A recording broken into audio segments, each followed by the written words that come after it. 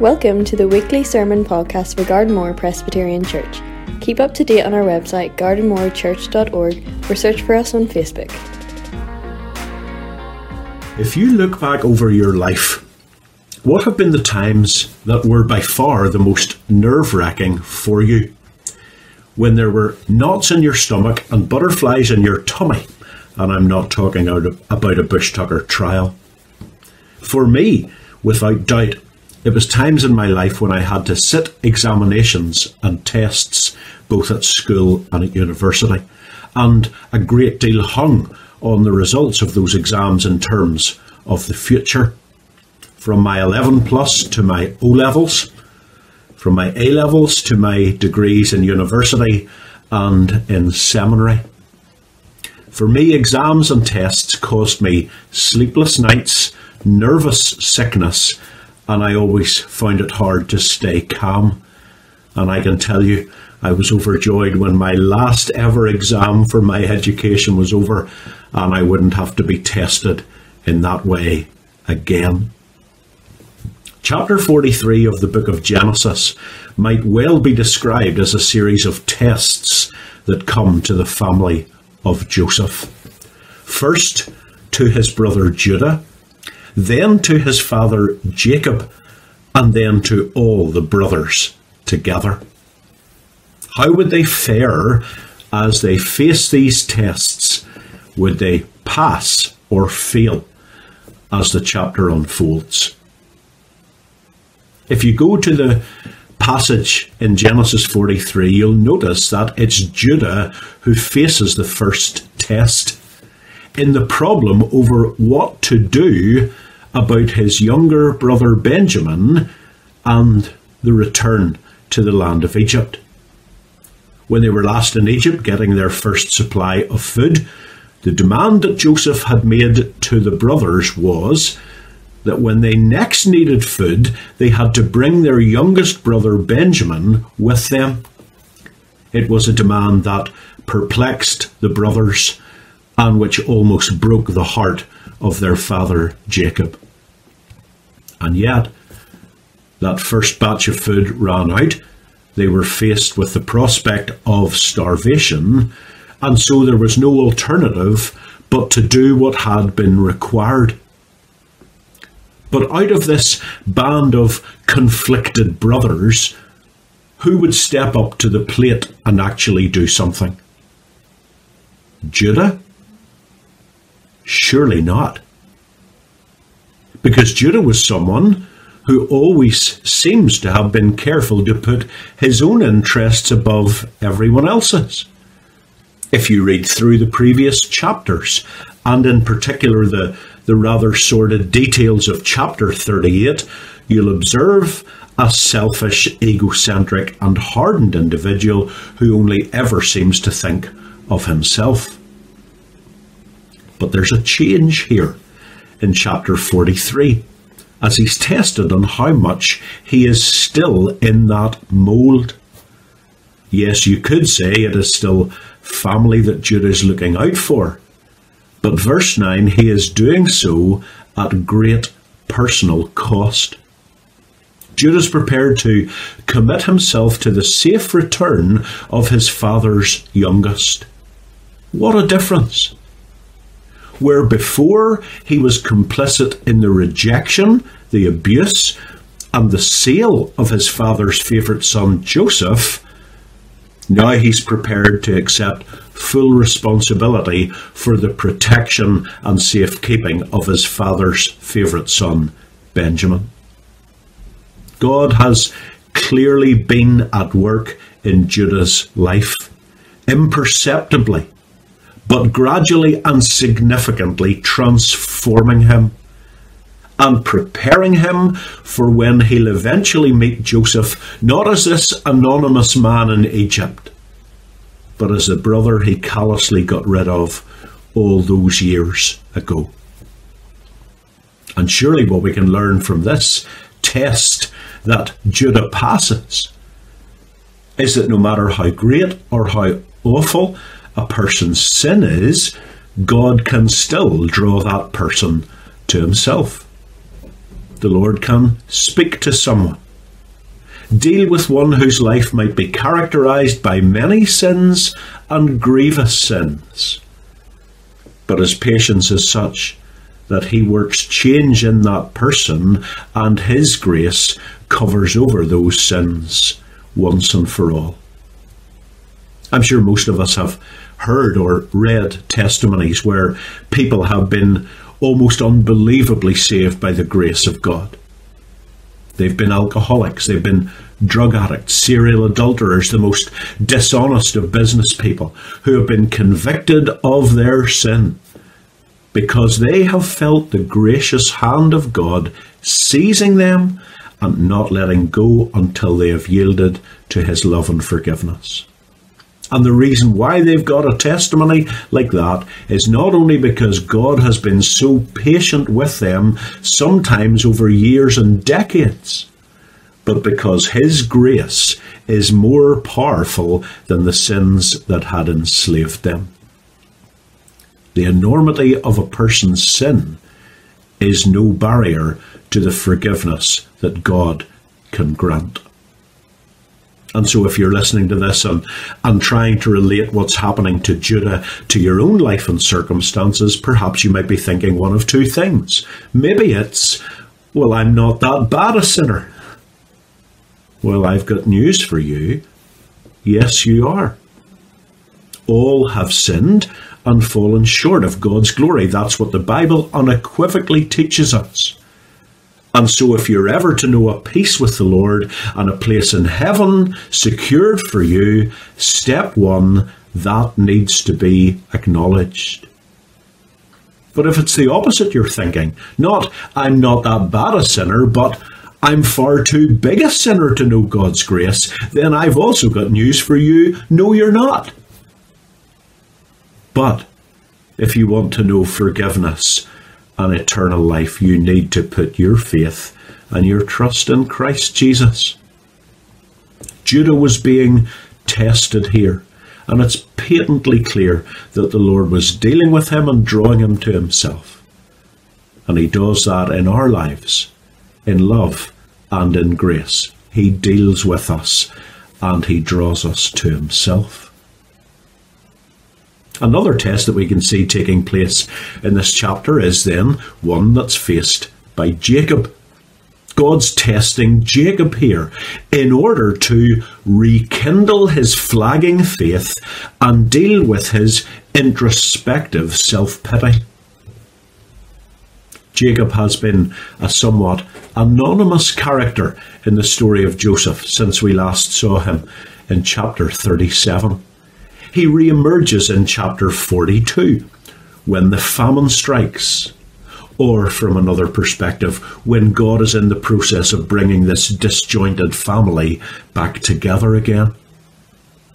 The trouble was that while enormous tragedy had befallen Jacob in the loss of his son, it seems to have knocked the foundations of his life for 6. And we can see that in several snapshots of what he says and what he does. With Joseph now gone, Jacob seems to be almost idolizing Benjamin and holding on to his son way too tightly. In chapter 42, when only 9 sons and not 10 return from Egypt with food, he laments in verse 36, "Everything is against me."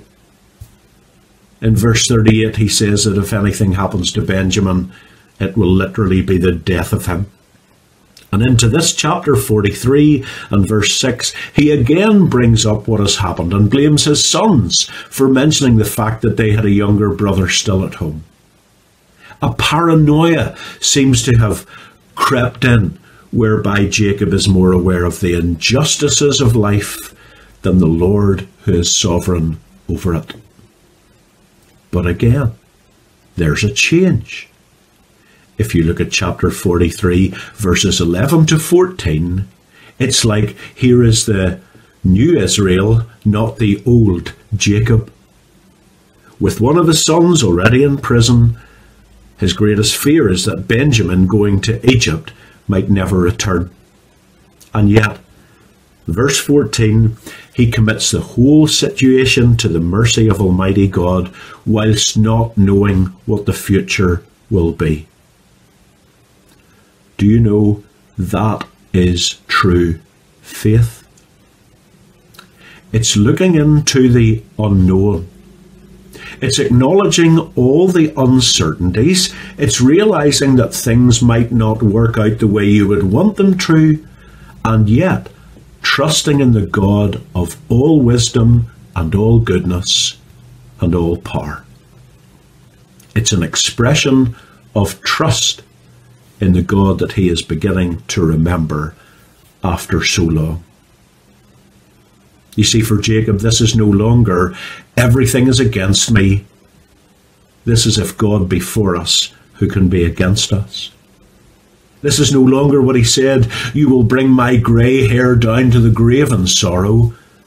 This is, my times are in your hand. This is no longer, I am weak, what can I do? This is, when I am weak, then I am strong. Jacob's coming out of the darkness of being absorbed by the genuine tragedies he has experienced. We don't want to undermine them in any way.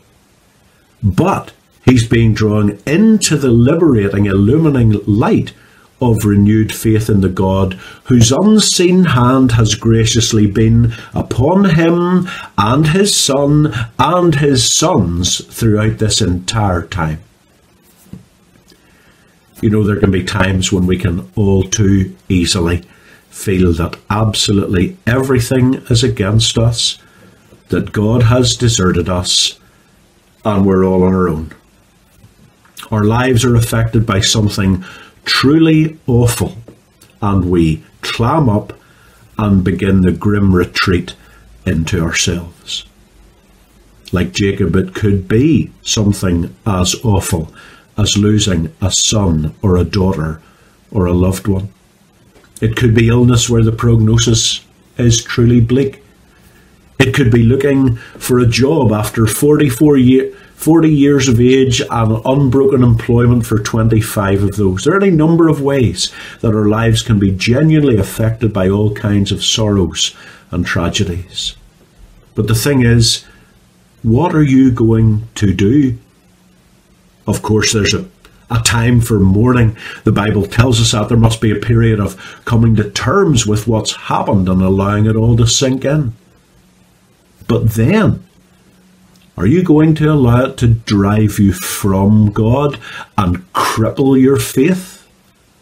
Or are you going to resolve to see in it all that God has not left you, that he is still at work in your life, and that he really does work all things together for the good of those who love him and are called according to his purpose? Jacob had lost his way. He'd got caught up in himself and wasn't able to see the Lord with the clarity that he once had.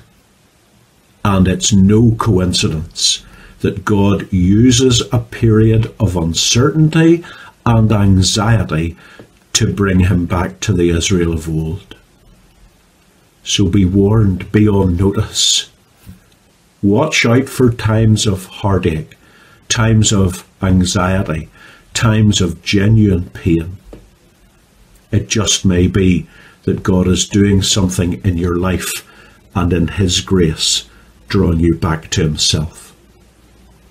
And then thirdly, a further test comes, not just for Judah and for Jacob, but a further test comes for all the brothers whenever towards the end of the chapter they're sitting at the table in Joseph's home.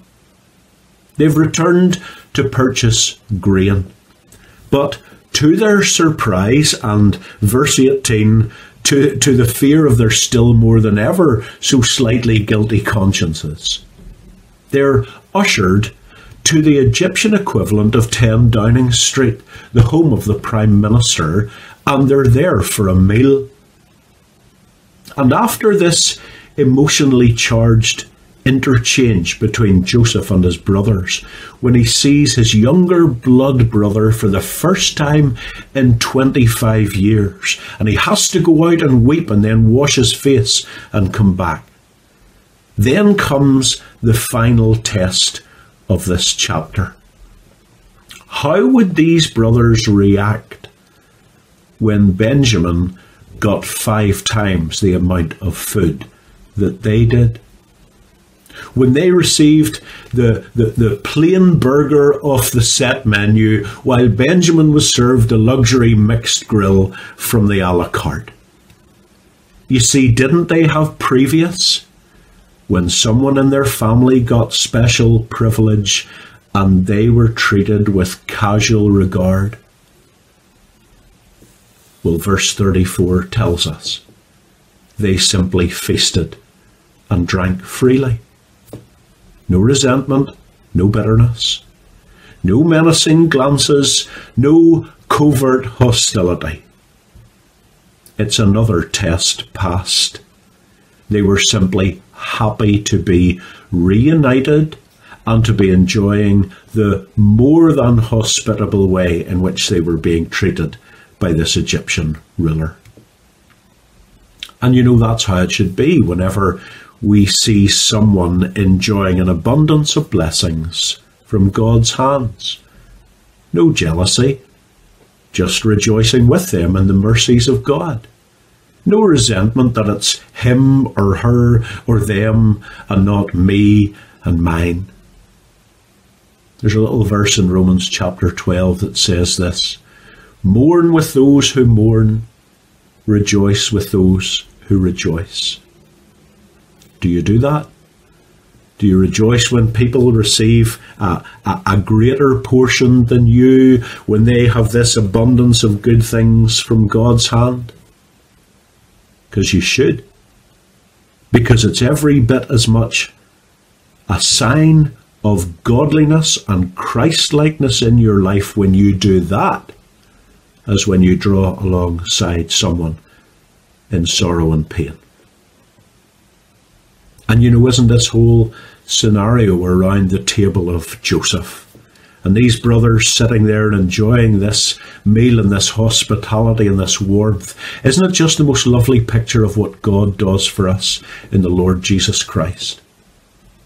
The gracious invitation, the abundant provision, the undeserving guests, the generous host, the master serving the needy, and the covenant promises of God coming to fulfillment.